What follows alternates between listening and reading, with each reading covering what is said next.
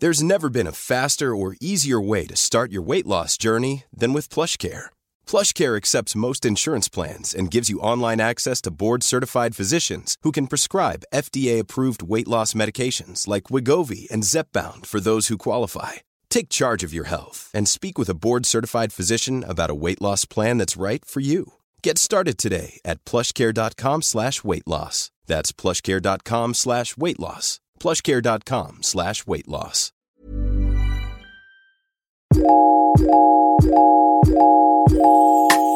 Welcome to yet another episode of the Bobo and Flex Show. My name is Bobo and I am your host, and I'm with the beautiful Flex. If you haven't listened to this podcast before, if you're here for the very first time, I am Bobo. I'm your resident optimistic nihilist, coming at you from very windy, very rainy, and very grey and gloomy and dystopian looking New York City. I'm here to remind you of your mortality. Every day, reminding you of your mortality, reminding you to get your titty sucked, and reminding you to get your ass ate. Because there's a new plague, the world is ending. So what else is there to do? Flex, what are you here to do? Literally nothing. All right, well, my name is Flex. I'm Australian, but I'm very black. While Bobo is in this gloomy industrial jail that is New York. I'm in beautiful Sydney, and there is a heat wave. So we're both going through it. I know, through the climate woes. Honestly, imagine when the aliens find these archives, being like, what were these girls talking about when the world was literally ending?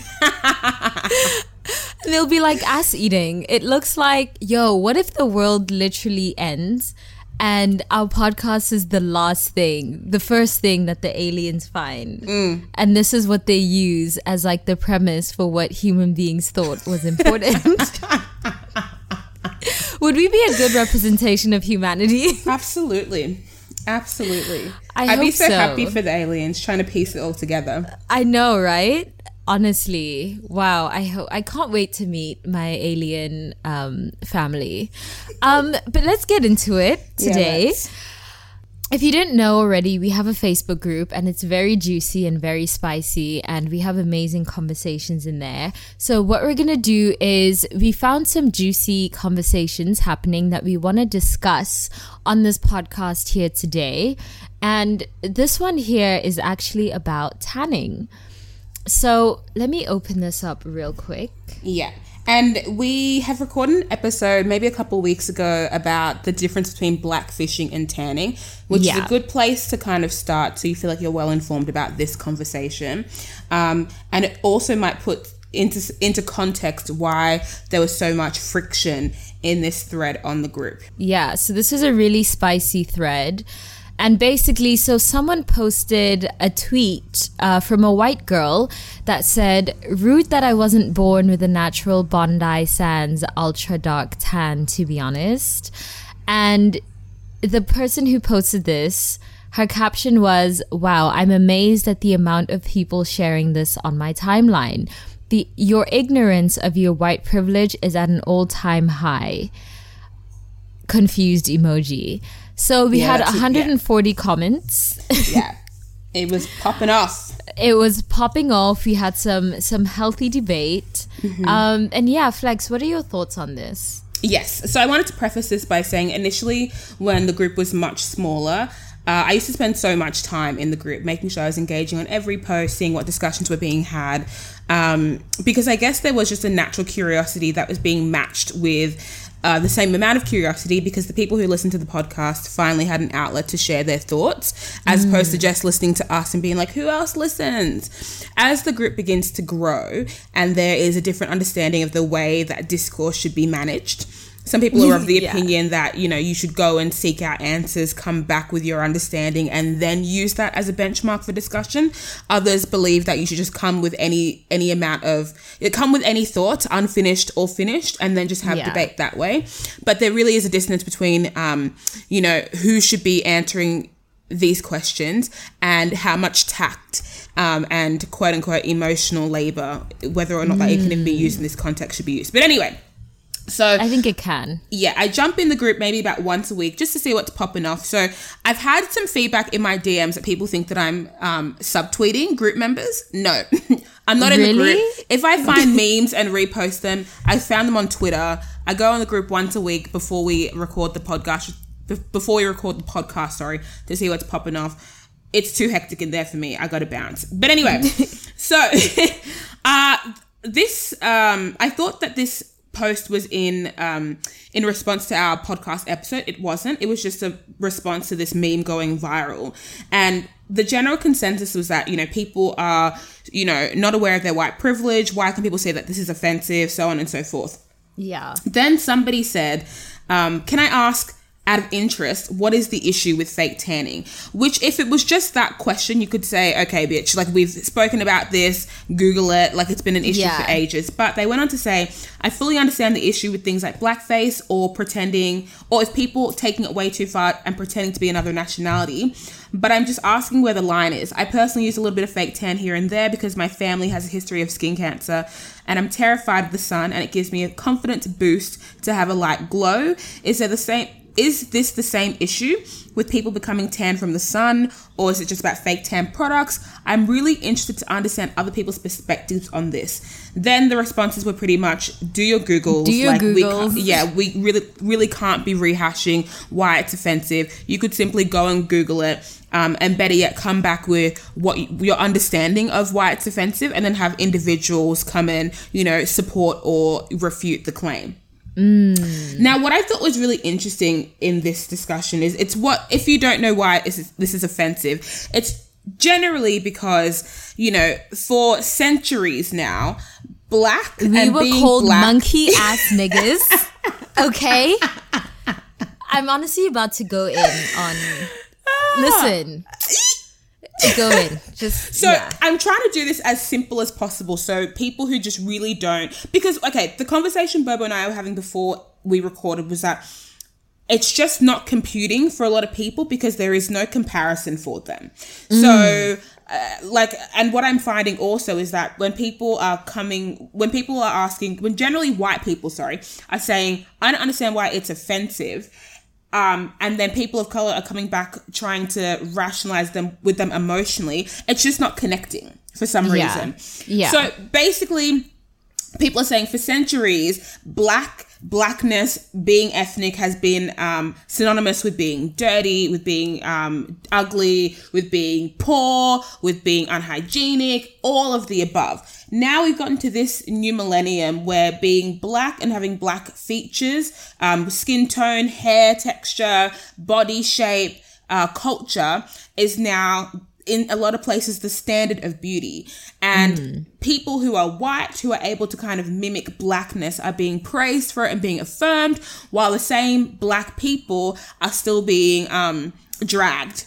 So it's frustrating to a lot of black people to see white people making their skin shade, 7-8 shades darker for fashion, and then receiving positive affirmation for that, where those same naturally dark people are being said, oh, you seem to me like you are dirty, whatever it might be. So it seems pretty simple, but the nuance in this discussion happens when someone says, but I'm not looking to be black. I just want to be a little bit darker, and we're like, okay.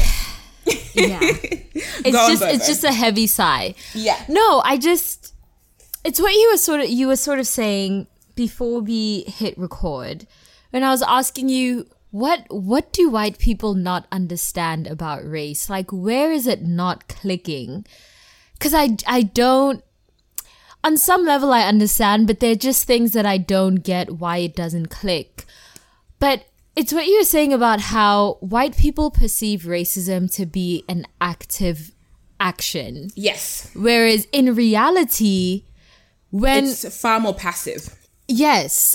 And you cannot, the only way to experience race is to not be white, when you are white, you are literally incapable of experiencing race.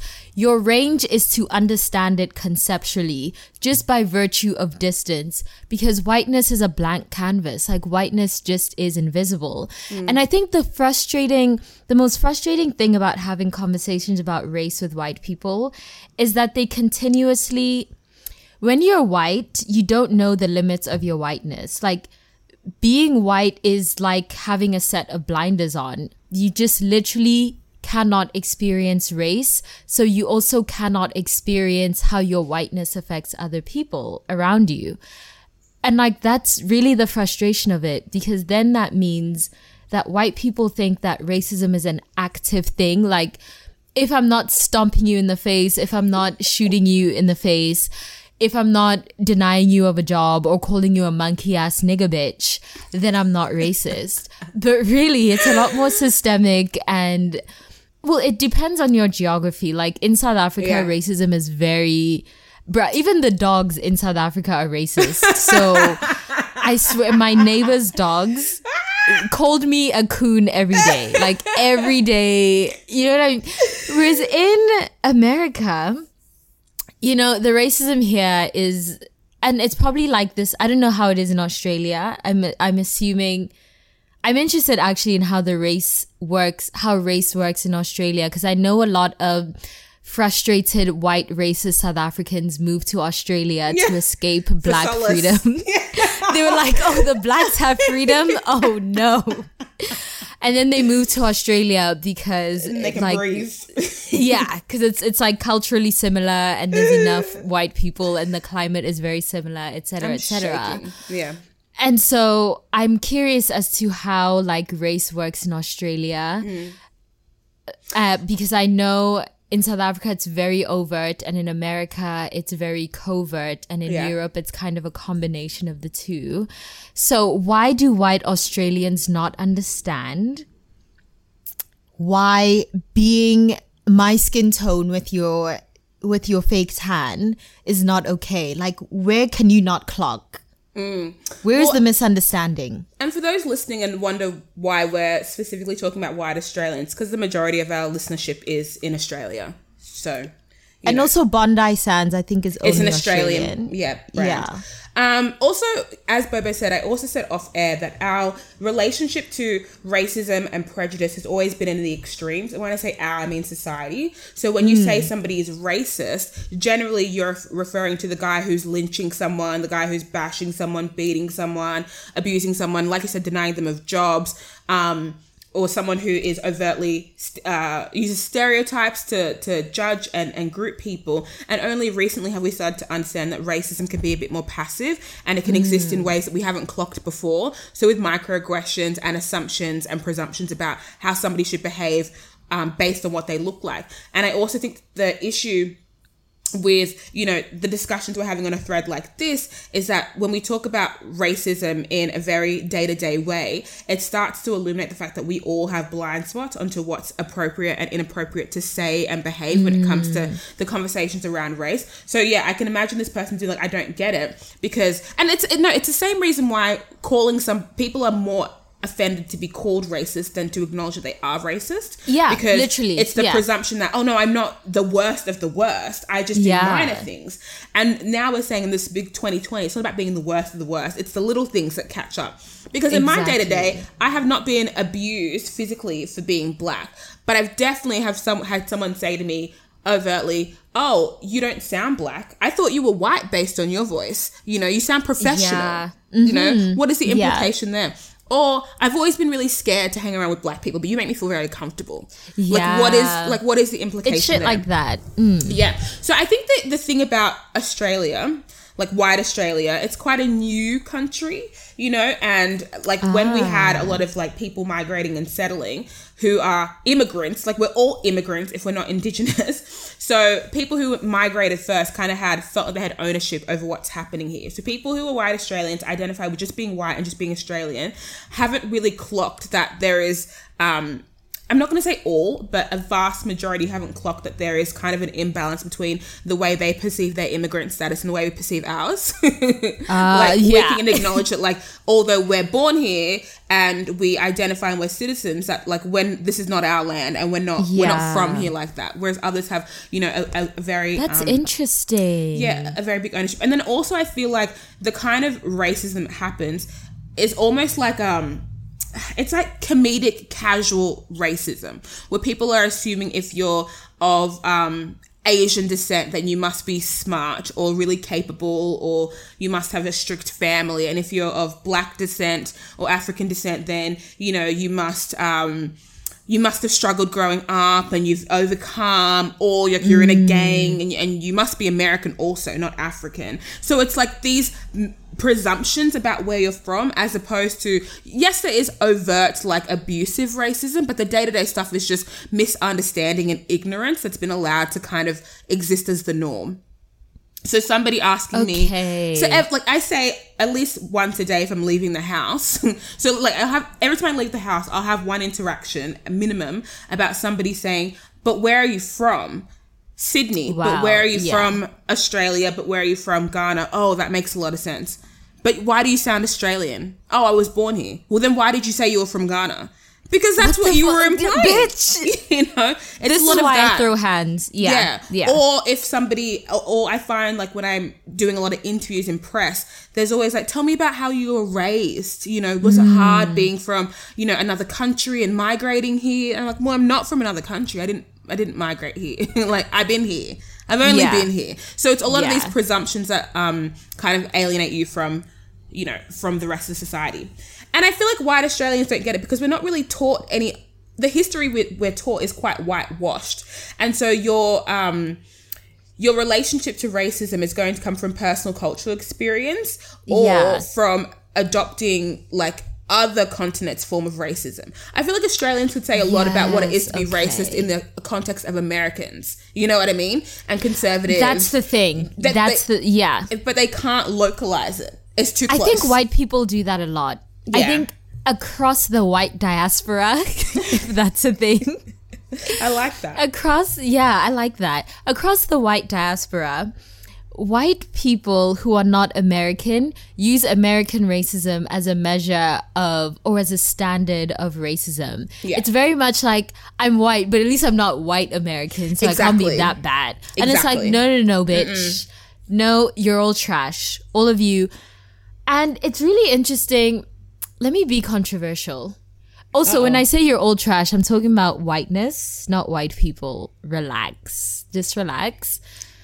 Something I want to talk about that's controversial, and I'm going to close my DMs when we release this episode because I know they're coming.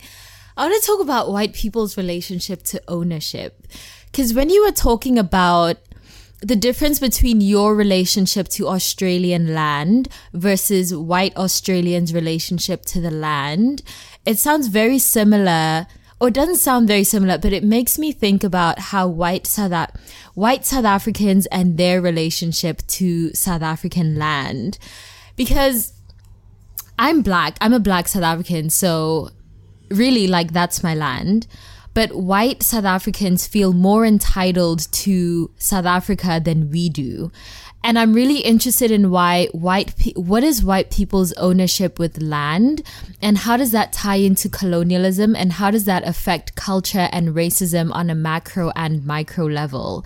Like, what is it about us as Africans that can respect, like, you're Australian, but you're also, like, black and from Ghana. So you can respect the fact that, yes, you're Australian, but at the same time, this isn't my land. Like, I'm not indigenous.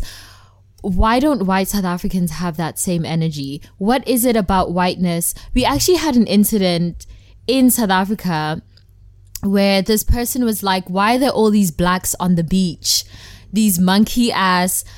basically just being like, you niggas need to go back to where you came from. This is not your beach. This is ours. And it's like, excuse me, you found us here. Like, this is our land. You are European. If anything, you must go back to where you came from. But it's really interesting how white people feel entitled to not only land, but to culture. and to identities that aren't theirs in a way that no other culture has. So what is it about that? Like, I really want to know. I'm not talking about white people. No, we're talking about okay? whiteness. Talking about whiteness. So relax. Well, I think a lot of the way that like black people and like people of color navigate the world is with presumed understanding that because we are perceived to be oppressed in a lot of ways, that oppression is like linear and we all have like an equal through line. So like it's presumed that we should understand what it is for an Indigenous Australian to feel displaced because we too have been displaced. Though those stories don't really align like in details, in theory, like we should be able to sympathize in that way. And because of what I'm imagining, a lot of people who identify with just being white and don't have, aren't concerned with trying to figure out where they came from or like what their culture says or does, it's not a concern to them to figure out what their through line is with other minorities. You know what I mean? Okay. So... Okay, I see. Another thing I want to discuss, and like obviously people listening might be thinking like, why aren't you talking about whether or not tanning is so-and-so? Google it. Like it's been talked about 1,000 times. Yeah, we've been there, fam. Like, let me not. I think also I have to set boundaries. Like Bobo's that bitch to have the discussion in the DM. I've stopped with that. I refer everyone to the Bobo I'm about Flex to group stop because too. I can't be bothered. But somebody in the group made a good point, which I think kind of summarizes the lack of understanding between both parties, those that offend and those who deem things to be offensive. And basically this person said the problem is that the person who tweeted that initially doesn't understand how offensive her comment is. So how do we make her understand? And then somebody responded and said, she's grown enough, she has to be more self-aware, that's her choice, you can't make anyone do anything. And then the other person who initially responded said, you know, she's a teenager, she probably doesn't get it. You know, growing up in white circles, and even now as an adult, the issue of race is rarely spoken about. Probably not in a proactive or nuanced way, just in a reactive and defensive way, I would guess. It's not what she said, that's what I'm presuming. And then the conversation turned to, you know, teenagers should be up to date. Like, you know, you can't really escape these conversations without choosing to be ignorant. Like it clouds everything that you do. It pops up whether or not you want to. And if you're not across it, then you don't want to be. And basically by the end, can see that. Yeah, by the end of this thread, there was a lot of misinterpretation on both sides. So I don't really think it was resolved. But one of the main questions was, if somebody doesn't get it, and they're ignorant, where do they go? Yeah, like how do you? So like ignorance is also like invisible, and you kind of don't know it until it's really been shown to you in a way that you can't not see, like a mirror up to you. Yeah. So if you can't challenge somebody's ignorance, and somebody doesn't believe what you're saying to be correct, and doesn't believe what they've done is offensive, and people who see this person no longer want to educate them, then where do we go from here? It's like a checkmate on both sides. Yeah, I think about that all the time because, to be honest, I don't entirely agree with the notion that, how do I frame this? There's this idea that it's not people of color's jobs to educate anyone. But at the same time, then whose job is it? Because if you're not a person of color, how else would you? And another thing is that a lot of people will say, go to Google, do your Googles, doing this and this and that. But the thing is, you can read all the bell hooks. So if I told a white person, look, this thing that you said is offensive, or I don't like what you said, and then instead of just engaging me, they went to go read a bell hooks book, or they went to Google, whatever. I just feel like my blackness exists at so many intersections that you would not find on the internet, because a lot of black discourse is American. A lot of racial discourse about blackness is either black American or black British, both of which I really can't relate to. I don't mind, and I actually quite enjoy engaging with white people about race when they're not committed to their own ignorance. Like when a white person is ready to learn and like they come at me with an open mind and they're ready for discourse, like I'm down. But otherwise, to just go read some bell hooks and assume that like that black American racial narrative applies to me is also problematic because a lot of our racial theory is Americanized. Like, we don't have Black South Africans out there writing about the Black South African experience, or the Ghanaian Black experience, or the Black Australia. You know what I mean? There's so many different intersections, and then they also intersect with culture, with gender, with sexuality, with like how you've occupied space and time. And just the fact that I'm South African, but I don't feel South African because I haven't really lived there much, like that affects my Blackness. So how can you go and read Angela Davis and think that applies to me too? Like, no, I'd rather you just ask me and then we can keep it pushing. Yeah. Like, how do you feel about that? Well, I'm in two minds about it. And so basically, the way I think about it is expecting everybody to understand on like a theoretical level versus a practical level is just a big ask. And so I wonder, like, are we asking of too much? And this is of any minority group. I'm not just saying when we're talking about like racial minorities, but are we asking for too much for wanting for people to understand on an emotional and practical level?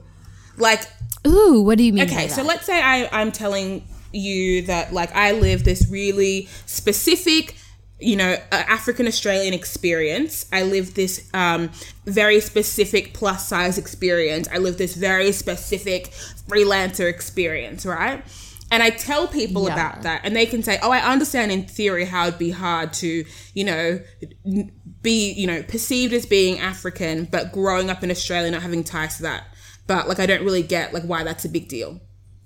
Is that enough for me? Or do I want everyone to be like, you know what, I get it, I sympathize. These are the ways in which I sympathize. These are the reference points that I've also used to like, you know, cushion your story. Because who fundamentally cares that much? And that's also the disconnect I find with these greater discussions about race, especially in the Bobo and Flex Facebook group. Because a lot of minority groups are asking for people who cannot relate to try and sympathize and empathize on a very emotional level. And it's like, I don't think we're going to get there.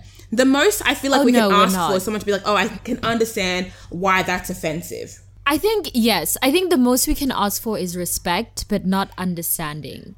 The most we can ask for is sympathy, but not empathy.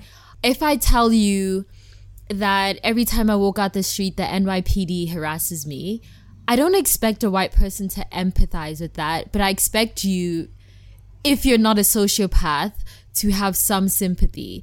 And I expect you also to believe me when I tell you about my lived experience that you will never live in this realm or in this dimension.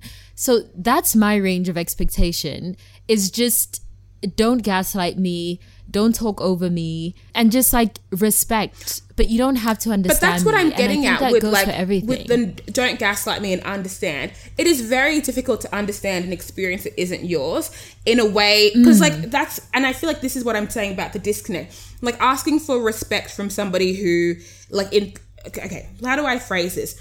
Respect in itself is subjective. And so what we would perceive to be respectful, which is listening, taking into consideration the layers, asking questions in a non-offensive way, that's a lot to be doing for a stranger who just wants to know, is it? Hold on. Who just wants to know, can I do this, yes or no? Because the answers to a lot of these queries is yes or no, good or bad. And that's the issue. Because if someone's like, I just want to know quick off top, can I tan or not?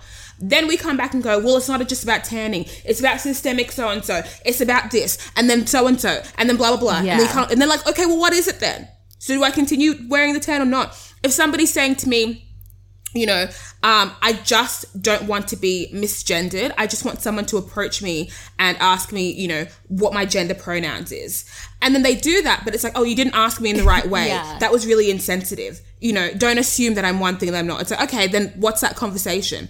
If we're asking somebody, you know, what is it like to be an immigrant? Because I'm presuming that you're not from, you know, this land that you currently occupy because you don't reflect the visual look that the others do. Then you're like, okay, whoa, you're othering me. But is that not what we're asking for? So what I'm trying to understand is with all this nuanced debate about the white way, where is the line? Because, you know, there's a lot we don't understand about people who are around us. And I think we're asking for a lot in terms of like like you said, for someone to assume that Angela Davis' experience is your experience is insensitive, no. But then we're also saying, do your Googles and make assumptions and come back to me as an individual. Then do your Googles and make assumptions and go to Flex as an individual. It's a lot of work for someone who's like, I didn't even really care that much. I just want to know if I can use Bondi Sands or not. You know what I mean? I'm not trying to read a book and then cross-reference. So what I'm saying is you have to be mindful of like best case scenario and like bare minimum, because like we're not the only people who require like nuance when it comes to our lived experience. Facts. So when you're asking these people who don't really care to figure out how their actions are insensitive to a vast majority of certain ethnicities, certain like sexual groups, certain like whatever. It's like, okay, how do we break it down and say this is how you can behave in a way that's the least insensitive? I think what it is so I can't tell anyone what to do and what not to do. So if I tell you, hi, please don't call me a nigger bitch, that's offensive. And then you ask me why, and then I tell you why. Like I tell you the history. You now have the choice to decide whether or not you call someone a nigger bitch. So at this point, you also have to understand that actions have consequences. So if you decide to say, okay, I respect your decision, I'm not going to call any black person that's fine. You can also say, no, I still want to call people nigger bitches because that's what I enjoy doing. That's fine too. But when someone breaks your ankles, when someone now throws hands because you call them a nigger bitch, you must now accept that consequence as an action. Because bitch, you were told that what you're doing is disrespectful. So whether or not you choose to do it is not my business, but it's just to walk through life knowing that your actions have consequences. So it's fine. Go wear your jail braids. Go do your fake tanning.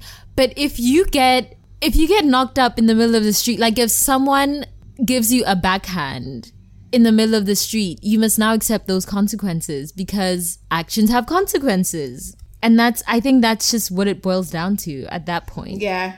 But we can I also only think do so much. Like, we all just have to meet each other halfway. But I think that's also, like, the exact reason why there's no motivation to understand. Because for a lot of people, there are no consequences. Like, go call someone the N-word all you want. Go use it in your rap songs. And really, most people aren't going to do shit. I know a ton of black people who will let someone call them whatever to their face and would sooner be perceived as likable and approachable and personable than say something. So also, it's like, and that's what you're saying for people to do is what they're currently doing. They're minding their business. They're using their fake tan, wearing their kiphows, putting on their bindies, doing their cornrows and saying, and what? They really Check are. For me. And nobody will. And those who do, they really now are. The brunt is on them to be like, okay, let me to figure out where it went wrong. Because don't tell me some other person of color told you it was all okay. Because now we got some unpacking to do. And that's the thing. So I think we're in this weird like stalemate where, those who have spent their lifetime educating don't want to do it anymore, because once you educate one, you educate them all. And as we develop our individual nuance, how we respond to these individual scenarios also changes. And then you have people who are like, actually, I did the thing and I still got called out. You know how like I used to, this is this article on BuzzFeed where some chick was like, I got called out for wearing a sari on Instagram because I'm white, but then like I married and I went to an Indian wedding and they said I could wear it, and like I thought that was like the appropriate way to do it, and now all these white people are getting mad at me because I'm making them look bad. And I'm like, exactly, what are you meant to do? Because all the Twitter forums will tell you, make sure you ask for permission for someone of that culture to like wear that cultural garment, and then if they say it's okay, then you can like wear it with confidence. And then the internet's like, no, you racist bitch, take it off. So what, like, where is the fine line? I don't know where the line is, but I'm just saying, to take it back to the discourse in a lot of our Facebook threads, it's exactly this. It's a lot of, generally white person don't understand why this is offensive. And then it's other generally like ethnic people saying, you should know, or we've told you in one way, or why don't you sympathize and why don't you understand? And then when it flips, and then a white person's like, oh, you don't understand where I'm coming from. And then the ethnics are like, with all your privilege, get a backbone. We've been through it. You see, well, this is why, now people of color, now I'm talking to you. This is why we need to start throwing hands. We need to start throwing hands. Because I feel like in order for us to progress racially as a society, as people of color, we need to be unified. Actually, let me say black people, because if we're keeping it real, a lot of racism comes from other people of color that are non-black. Black people, we need to be unified and we need to be on the same page. And we need to know that when white people act up, it's time to throw hands. Because otherwise, people go unchecked and you continue with your ultra dark tan and your jail braids and your bindis and your saris, etc., etc. So I guess this is both a problem of white people needing to have some empathy, but then there's the question of how does having empathy benefit me as a white person?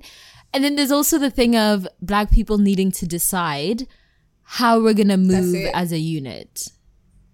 And that's really what it boils down to. Like, without black solidarity, there is no eradication of racism. There is no racial progression.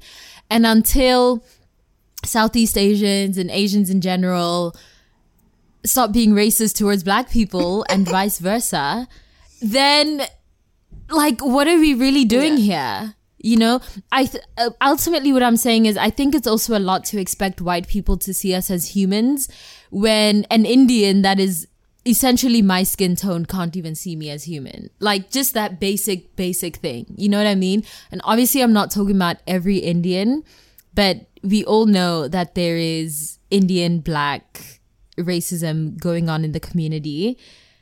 And if we can't even sort that small thing out, what is the expectation of white people? Can we really expect that? It's just a lot. Well, so the moral of that discussion is definitely go to the Bobo and Flex Facebook group and definitely see how, I guess not how difficult it is for those who are willing to learn. Because often when I think about people who are ignorant, willfully ignorant, it almost seems as though they're given more leeway than those who are ignorant and want to change. It's like people who are ignorant. Many of us have those stubborn pounds that seem impossible to lose, no matter how good we eat or how hard we work out. My solution is PlushCare. PlushCare is a leading telehealth provider with doctors who are there for you day and night to partner with you in your weight loss journey. They can prescribe FDA-approved weight loss medications like Wegovy and Zepbound for those who qualify. Plus, they accept most insurance plans. To get started, visit plushcare.com/weightloss. That's plushcare.com/weightloss. And racist, like, that's all we expect from them. Like, another racist person killed another person. Classic. Yeah. You know, another person from Middle America, you know, put a conservative fucking flag on their car. Well, not saying conservative. What's that word I'm looking for? You know, I know which one you're talking about. That Confederate. Flag. Yeah. Another Confederate flag on their car. It's all we can expect. Classic of them. But then you have somebody who, you know, is trying to acknowledge they have blind spots, coming into a space hoping that they can be educated and then being shut down. I'm not saying it's good or bad either, because the first thing I do is say Google it and then direct you people onto Bobo and Flex Facebook group, because I know I don't have time for it. But I just think it's really interesting to see how we treat those people who want to do better. And the expectation... Yeah, that is interesting. I think what happens is when somebody says to you, here are the ways in which I've been problematic in the past and I want to understand how to be better, we zero in on, you were problematic? So you were the person that was wearing those braids? Oh, right. So you did used to sing the N-word in songs. Oh, okay, cool.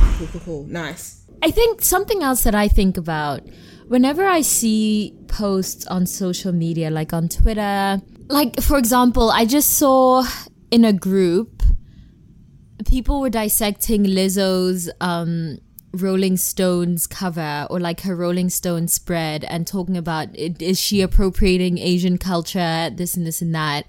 I think about, is us nitpicking about race, what is that distracting us from?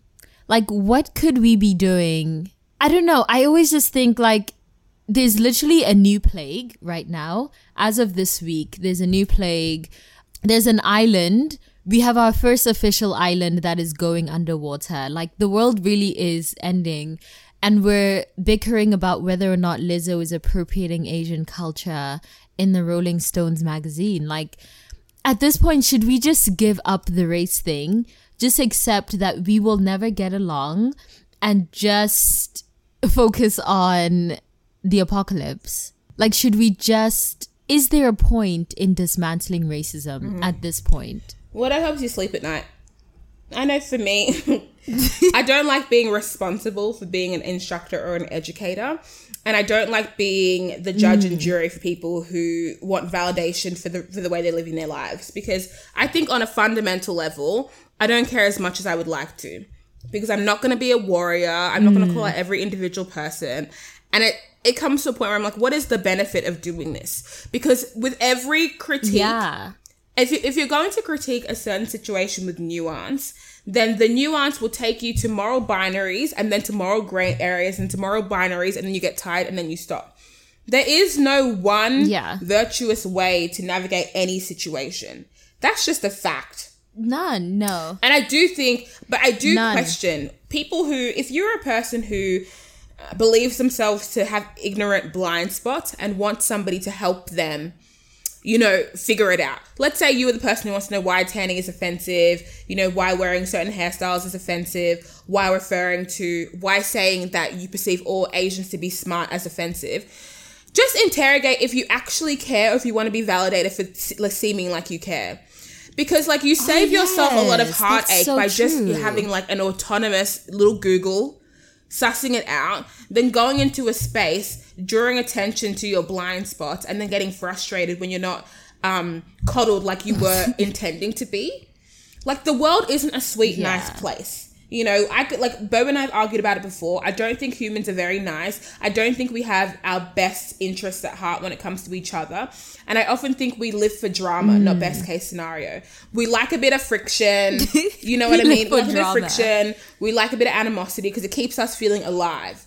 So if you are a person who's really committed to, like, growth, start by doing it on your own for a second and then doing your own case studies. Because, like, as much as the group would tell you, you know what, like, wear that sari if you've had permission from insert person from that culture, the same group will tell you, well, that individual person isn't the mouthpiece of that culture. So it's a lose-lose and a win-win, however way you want to manage it. But this brings me on to our next topic, which I think it's a good time to discuss it. We're a few minutes in. So if you've been on the internet or you have access to the internet, you would know that Australia has been on fire for, I think, about 4 months now. Yeah. There've been raging bushfires, killing millions and millions and millions of animals, if not billions at this moment. It's billions. Tons of people are dead. Tons of houses are rubble as it speaks. And the government is doing very little proactively and immediately to solve the issue. In that time, there was, you know, in the first 3 months of the bushfires, of course, there was a lot of media coverage about it, but I think we were all viewing it in quite, I think it was entertainment for a lot of people. It was like, oh shit, like, Australia's on fire. This is crazy. And then it was drama, metropolitan areas started feeling the effects of it. And then you notice, oh, you can't get the produce you wanted to because it's, you know, it's all burnt. Or, you know, we were going outside and, our air quality was worse than Delhi, you know? Wow. So suddenly it was a conversation that was topical because it was affecting people who were seen to be more privileged. And then what we noticed was happening was there was this call for individuals, generally Australians, to start to donate from their pocket to help those who had been displaced or affected by the fires because the government wasn't doing anything proactively and quickly, as I said before. So there was this rhetoric that, okay, if the government isn't going to help, then we as, you know, as a community need to start stepping forward and seeing this through and helping people. Because of that brought on like 3 different conversations. The first was that this is there was a conspiracy that the government there was like arson to burn down trees that were going to be that were going to, what was it? Hold on, let me Google this properly because I don't want to get the conspiracy wrong. Bushfire conspiracy Australia. Okay, so this is from the Morning Bulletin, and basically it says that thousands of Australians appear to believe that lasers and exploding smart meters are being used to start our bushfires to make way for a new train network. So essentially, many claims have said that these fires were deliberately started so we could make a high-speed rail network to Brisbane and Melbourne. And apparently, like, it had been pitched to I don't know, the government, and people weren't really on board. So, because they didn't want to clear out a bunch of trees because we like the trees and don't want to just like ruin the environment for a fucking train. But if the trees burnt down, then we'd have space to do it. So people was like, it's arson, it's the government, you know, whatever.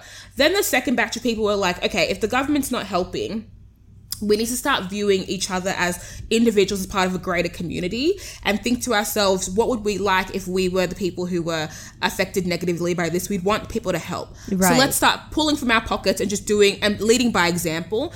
And there was a third group of thought that was saying, it's not up to the individual to fix this problem. It's a government problem, and we need to be stressing the government to now make changes. Then the response to that was like, there's not enough time for that because people they're dying, their houses are burning, our water is being polluted, animals are going extinct. We don't have time to, you know, like to harass the government. They're busy, like, or they don't care fundamentally. Yeah. I was gonna say they just don't care. They're taking holidays in Hawaii, so they don't care. And people, and of course there are a lot of people who are climate change deniers. So people were saying this is natural, and it was going to happen anyway. Wow. So following that, after there was this push for people with profiles on the internet and people with followings, celebrities, politicians, influencers, to not only start to donate, but to use their platforms to encourage and propel the conversation forward and also incentivize their audiences to donate. And so that happened, and that was really, really good. But again, people like, stop telling, you know, working class people to pull out of their own pockets for this. It's not realistic. And then also following that, businesses and brands started saying, okay, we're going to start donating our profits. We're going to start donating all of our sales. We're going to start donating the profits of sales of particular items. And then also that conversation was a little bit convoluted because we got to this exacerbated place of climate change because we are just consuming too much. Yeah. There's too much fast fashion. There's too much shit being made. Yeah. And so it's a bit ironic that in this crisis, the response was, let's make more shit so you can buy more shit. Yeah. And then it got to the really unconventional ways of, you know, raising funds and money. And there was this girl on Twitter. Let's talk about it. Girl. Yes. Who had said that she had felt really affected by this because she was a victim of the California fires and felt as though she was implored to do something about it. And so wanted to see how she could use her own platform. And there's a lot of that, like, you know, when in crisis, do what you can, don't replicate what's been done before. And so this girl is a sex worker. Yeah. And she you know, has her OnlyFans account in which she sells nudes for profit. Right. It's a legitimate business. That's how she does it. So basically, and to clarify, 1 billion animals killed. Yeah. 1 billion! That's so many billions. Anyway, so this 20-year-old model, she went viral on Twitter for incentivizing her followers to donate to approved Australian charities by sending fans explicit photos for $10 for every $10 they give, provided they send her a confirmation of their donation, which is just iconic in so many ways because we know sex sells. We know people want to be incentivized for doing good, and that's why when businesses were offering discounts and donating profits, that really helped a lot. Anyway, so after she did her few weeks or days of, you know, rallying up donations, she was said to have raised about $1 million.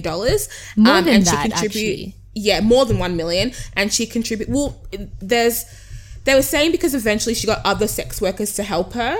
And so she wasn't the only one donating nudes. It was like a group of people by the end of it. So it's hard to say what she raised versus what everybody else raised, but more than 1 million in total. And basically she donated to a bunch of charities and, she went viral. Everybody loved it. You know, she was able to capitalize on, you know, people's horninesses for good. Everyone's saying this is charity porn. Amazing. There were consequences for her. She said that her Instagram got deactivated. She was outed as a sex worker. Her family disowned her. The guy that she was seeing no longer wanted to see her. But she felt implored because she was finally doing a good thing, and she could see that the outcome of this was better than the consequence of what she was experiencing. Right, then obviously the critique started. And of course, naturally, let's get into it. The first critique was that she was using this for public gain. Now, she hadn't always been referred to as the naked philanthropist. This was in response to her selling her nudes. And people were saying, you know, heroes don't always wear capes. They'd been referring to her as philanthropist, so she had kind of rebranded in that sense. So when people were going to donate to her, they presumed that this was legitimate or something that she had done before and seen progress. And all of a sudden, it was like a campaign with a positive initiative. She gained more than 250,000 followers on Twitter, which, as we know, when you're using your social platform to monetize and commodify yourself, any followers that you gain is amazing, and gaining such a high number would do numbers for her, not in terms of sponsorships, but how far she can now push her own individual content, how many sponsors she can get. OnlyFans, a platform where people can pay to see, you know, safe, not safe for work content like nudes and shit. They partnered with her and made her an official influencer. So they would promote her account on all their platforms, and then 20% of her earnings would go to the bushfires. So they were like, okay, now people are benefiting from it aside from you. There is like an ulterior motive here. And to be fair, this was not like the main conversation, but it was an offshoot of, you know, what was happening. Then I had posted on my Instagram story about her. What did I write? Let me find the link I sent to Bobo. Okay, so you're just like praising her. Because I was just like, I love to see it, because I found that when the conversation of the bushfires started, I was like, okay, I've fallen into that collectivism where I've shared the post, but I've not done anything tangible to help the cause. And when somebody's house is burning down, like maybe a Twitter reshare or an Instagram post isn't the most effective way to help. So I donated, and I was like, okay, this is me learning from past, not mistakes, but just learning from past incidents. I donated, I've minded my business. Yeah. My DMs for about a week and a half were full of people saying, oh, you know, I think it's really insensitive that you haven't posted about the bushfires. I think it's really insensitive that you haven't donated. I think it's insensitive that, you know, instead of drawing more attention to these people in crisis, you're choosing to just go on and live your life. Which kind of to me was interesting, because I did understand, like, okay, when you have an audience, you do have a duty of care in some ways to deliver positive information. And because I'm using my Instagram stories to deliver information all day, it's nothing for me to reshare something that's helpful, a link to donate, a link with updates. It's nothing. But because I had assumed, as an individual, separate to my audience, and I had done my bit, I no longer felt responsible to ensure that people had done their bit. I can see the flaw in that logic, and I understand that. But what I didn't understand was the way that people were approaching me about that, as though it was malicious intent to not raise more awareness in one way, and to also minimize what I had done because it didn't fit the mold of what we're used to seeing. But also, like, why must you virtue signal? Like, why... So because you didn't post about it, because, like, why is that a prerequisite for And it's one of those things where we can argue that, because I can see where the critiques were coming from, because, like, if you're going to post about shit all day, you could post one or two things that could be helpful. Of course, amazing. But it's kind of like, we all know that it's tact. Tact is how you manage all of these things. Nobody's going to relate to you because you want them to. They relate to how you respond to them and how you approach them. So the approach was terrible. I was like, whatever, I don't have time to argue with people. Fine. So that whole bushfire thing happened, and then, like, the ferocity of the conversation died down, and then the Naked Philanthropist went on to say that she was doing a similar activation or initiative for Puerto Rico, right? The earthquakes in Puerto Rico. She was going to donate $10 to every person. Somebody had then messaged me and said that they had heard some not so great things about her, and they wanted to, you know, alert me to be mindful of who I was promoting and who I was affirming on my platform. Which, you know, initially that I'm like, okay, that seems fair, because who knows, you know, it could have been something completely terrible and that you want to be mindful of, yeah? So when I had asked, what did this person do or say? The response was, she said the N-word online. And I was like, okay, interesting. I didn't know that. She has... Okay, but... Hold on, let's go through... No, go on. Yeah, okay. I just have a lot of questions. The next thing is she is dressed up as an Inuit.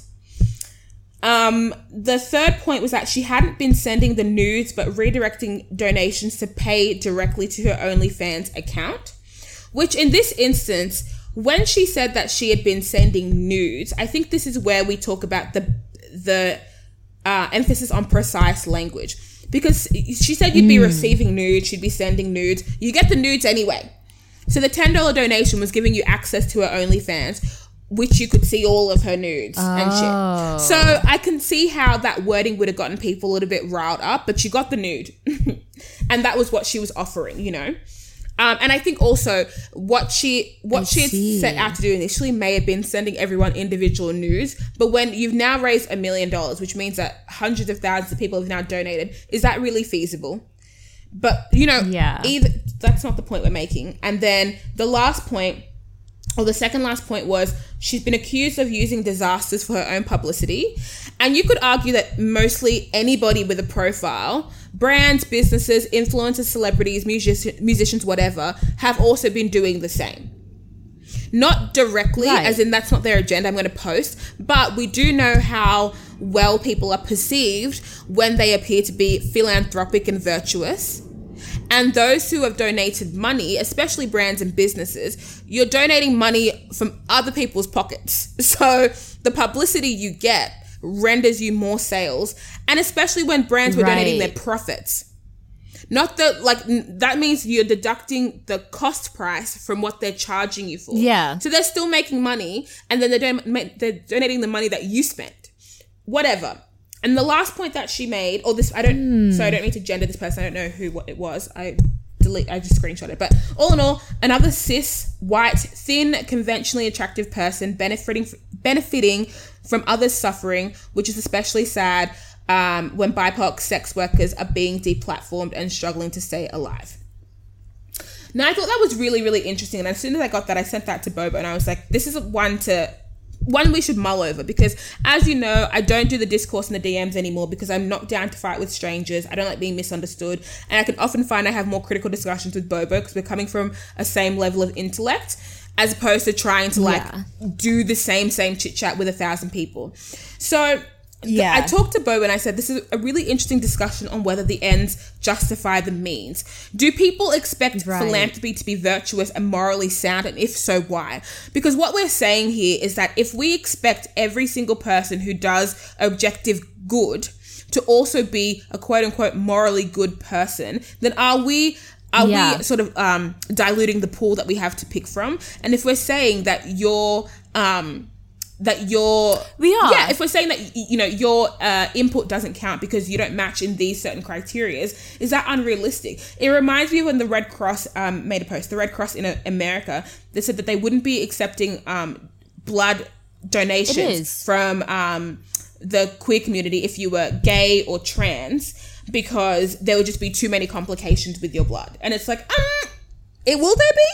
Or now we're just saying because you're not perceived to be, I don't know, pure or moral in the way that somebody else would like you to, now that your blood isn't good enough. We need blood. People need blood.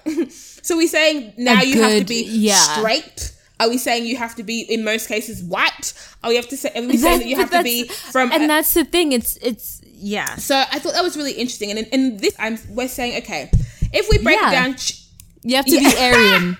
Let's just say you must, if you're not Aryan. But in this case, we're saying she said the N-word. I can guarantee if you are someone who is not African American, you said the N-word.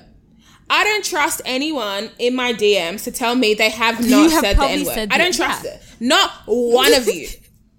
And you can, and we all have selective memory. You probably suppressed it. Now you know it's bad. But if that is the benchmark we're using to see if somebody is worth supporting or not, we need to stop. It's not good enough. And it doesn't make me feel like you understand the plight, quotes, or what it is to be oppressed as a person of color or a black person if she or they or he has said the N-word is your benchmark of moral right or wrongness. You know? It's so entry level. This is also why the problem with the idea of objective morality gets in the way. as soon as you believe that good and bad are binaries and not illusory constructs created by capitalism and religion to control you, you will never get anything done. Ever. Because there is nothing that is pure. Purity is the same illusory concept as perfection. Why do we still pursue perfection knowing that it doesn't exist? Why do we still have that standard as a measure knowing that it is unattainable? Exactly. And it's easy to develop nuance in a vacuum. And it's easy to critique, you know, any information you get hyper specifically. But we have to like zoom in on a micro level and then zoom out to macro. So on a micro level, as an individual, sure, there are ways in which this person isn't the most morally upstanding person. But on a macro level, her individual efforts have done so much more than people in power, people with influence, and people with resources and assets. So I would much rather 1,000 more of her, Lil Sus, you know, white girl who said the N-word, dressed up as an Inuit, to donate millions and millions and millions to helping displaced people, then wait for the 3 upstanding moral people to pull out 100K from their pocket and say, look. Yeah, literally, because it's not happening. As we go on, the second point was she's dressed up as an Inuit. Now, the conversation about cultural appropriation is very contextual, it's very trendy, and it's a reflection of a certain time.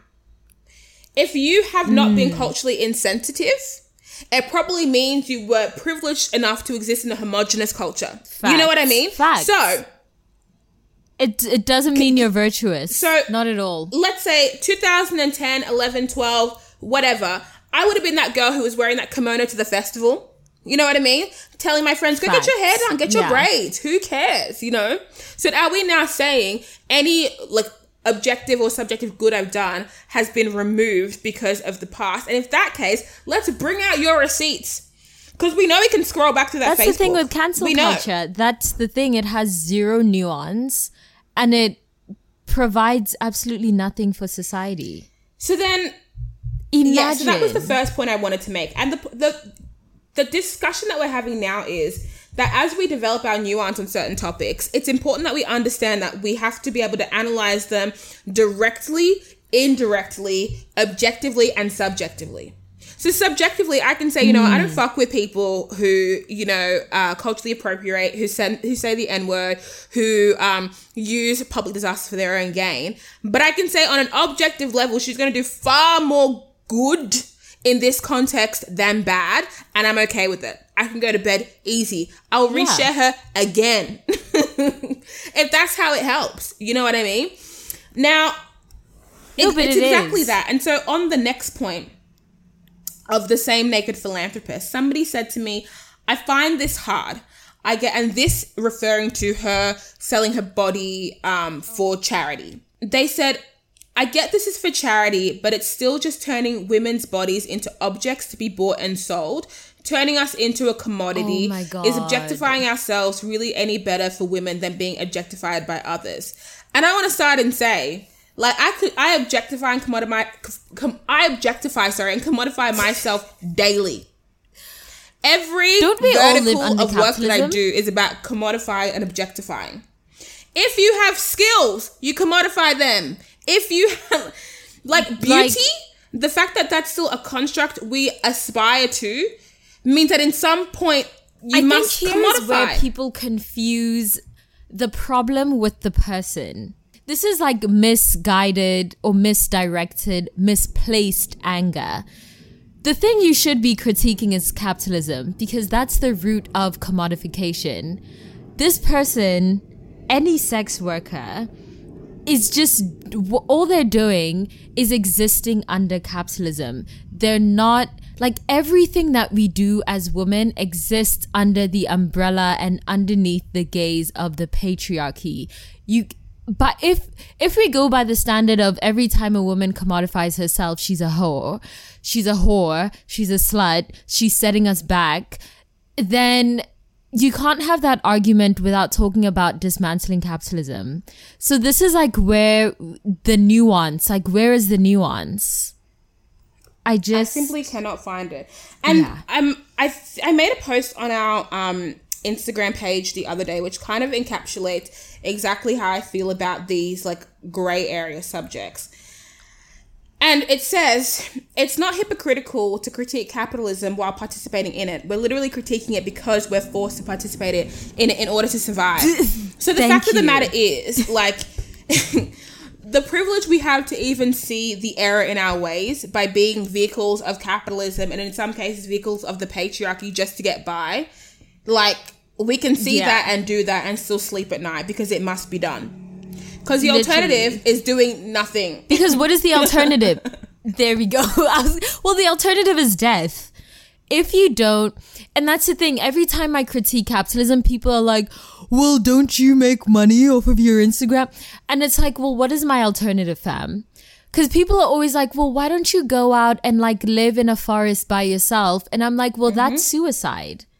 So when I tell you that I want to die because capitalism is trash, then you tell me I'm being dramatic, but in the same breath, you'll tell me to go isolate myself from all of society as if that isn't suicide. Like, why do people not have any nuance? How can you really open your big mouth to tell someone that they're not allowed to critique capitalism because they're forced to work underneath it? Like, what do you mean? It. And I think also in this instance of whether it be, be wary of supporting this person for insert these, subjectively problematic things, or, I'm concerned about whether or not I can support this person for these reasons.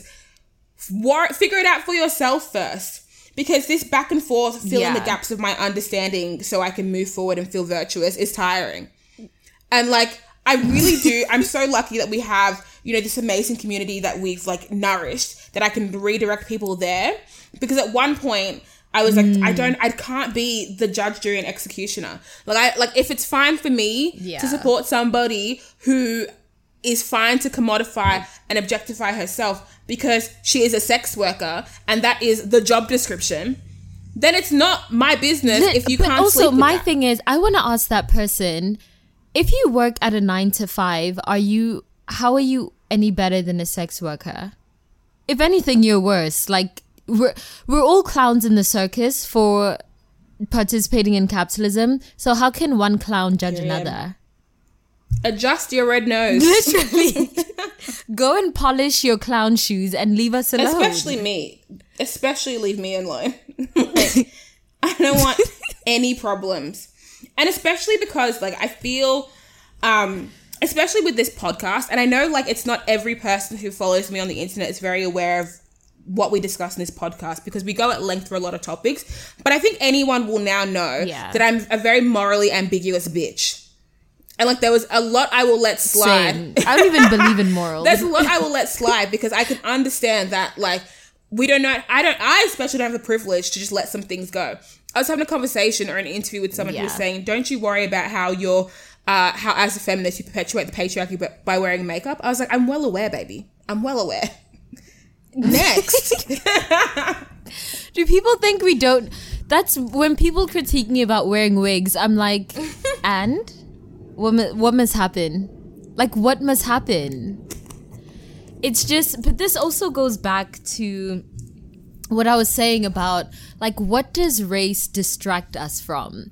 If we can't see that raising $1 billion for a mass extinction is bigger than someone using the N-word on the internet, are we not just being distracted at this? Like, to what extent does activism just distract us from the real picture?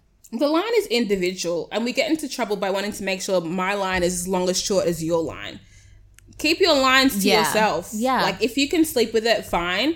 And I think that's kind of the point that Bobo was making earlier. Like, navigate all of these complex issues however you want to, but just be aware that there are consequences for certain things. I know the consequence of supporting somebody like this negative, not even supporting, but of sharing the naked philanthropist. I'm now aware of that consequence and I can live with that.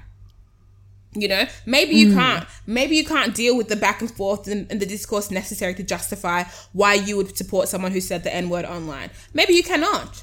And that's okay. Just don't do things that require you to justify yourself in that way. If you want to continue wearing your fake tan because you feel liberated and sexy and confident, just know that you will be questioned and you'll be critiqued. If you can live with it, go ahead. You know? It's not a problem. There we go. So, and I think in past episodes, like, Bobo has used the phrase, like, do whatever you want. And it's been misconstrued as in, like, well, what do you mean? We're here to learn. This is the learning. Do what you want, analyze the consequences of that action, and then see if you can justify doing it again. Most of the times you cannot. Like, I don't say the N-word because I can't justify why I have rights to say it. And similar to me, like Bobo and I are similar in the way that, like, I have a very short fuse for discourse that's not progressing in a way that I want it to. And Bobo is not happy, but Bobo has more patience to go back and forth and to, like, mediate and, like, and I'm like, nah. I do. Look, if you don't get it, you don't get it. If I don't get it, if I misunderstood you, I don't get it, and I don't want to do it. Yeah. So for these reasons, there are a lot of ways I choose to keep my mouth shut because I'm not prepared for the discourse that will follow. If you don't mind, then go ahead. I think it's also important for people to understand that moral purity is a paradox.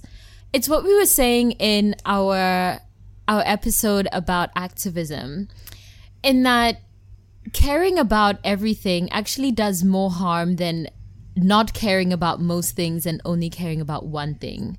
When you spread your activism thin and you spread your moral compass thin, then you actually end up being very ineffective and very harmful. The fact that let's assume the naked philanthropist only cares about global warming and doesn't give a fuck about racism or black people, honestly means that she can do more for the planet than someone who claims to care about the planet and race and gender and create. Like, no, pick your one thing and keep it pushing. Because the paradox of trying to care about everything is that you'll end up doing nothing for everything. Stay in your lane and keep it pushing. And see. I think that, like, that's a good place to wrap up. Thank you guys for listening. I feel like we'll probably have another... I want to get a Muslim perspective on race and existing in this world as a black woman. Yeah. And if you're wondering why we haven't got another guest on aside from Mukundwa, the fact of the matter is, a lot of people just aren't capable of being interesting enough to listen to for an hour. And that's no shade. But, like, we've tried to record guest episodes in the past where we're just like, they don't make the cut, you struggle to answer the question, you struggle to be open, you're too concerned about being perceived as a bad guy or the audience hating you, so you talk in, like, hypotheticals instead of, you know, direct scenarios of what you would do. It's just difficult. Yeah. And so we would rather keep chatting to someone like Mukundwa, who's, like, you know, the beacon of what it is to be a nuanced ass bitch, a nuanced ass reptile. Who says things with her chest. Then try and, like, feed you just random people. And of course, if you want to hear other people talk about these things, then ask them. And, like, we don't have to be the platform for that also. We get a lot of requests like, oh, we should talk more about insert specific topic here. Find somebody who is of that, like, subgroup, demographic, whatever. Yeah, especially a lot of people ask us to talk about trans issues. And I'm like, why would we do that? It's not that we don't want to, but, like, we're not adding anything to the conversation. Have you ever heard a podcast of two men speaking in detail about what they think women should do about specific situations? Like, here's what I would do. Here's how women should protect themselves against being raped. Just, like, you know, make sure, like, you don't give off the wrong impression. It's the worst. Like, it's the absolute worst. So, yeah, don't take it the wrong way. Just know we're protecting ourselves. I know. I also think, like, talking for an hour seems like an easy thing to do. But when it comes down to it, it's kind of a skill. So it's not for everyone. And until we find people who are compelling, then this is what it's going to be. So yeah, in the meantime, go listen to I Said What I Said. Go join our Facebook group. Follow us on all the platforms. We're on Instagram, we're on Twitter, we're on YouTube. And we'll catch you in the next episode. Bye.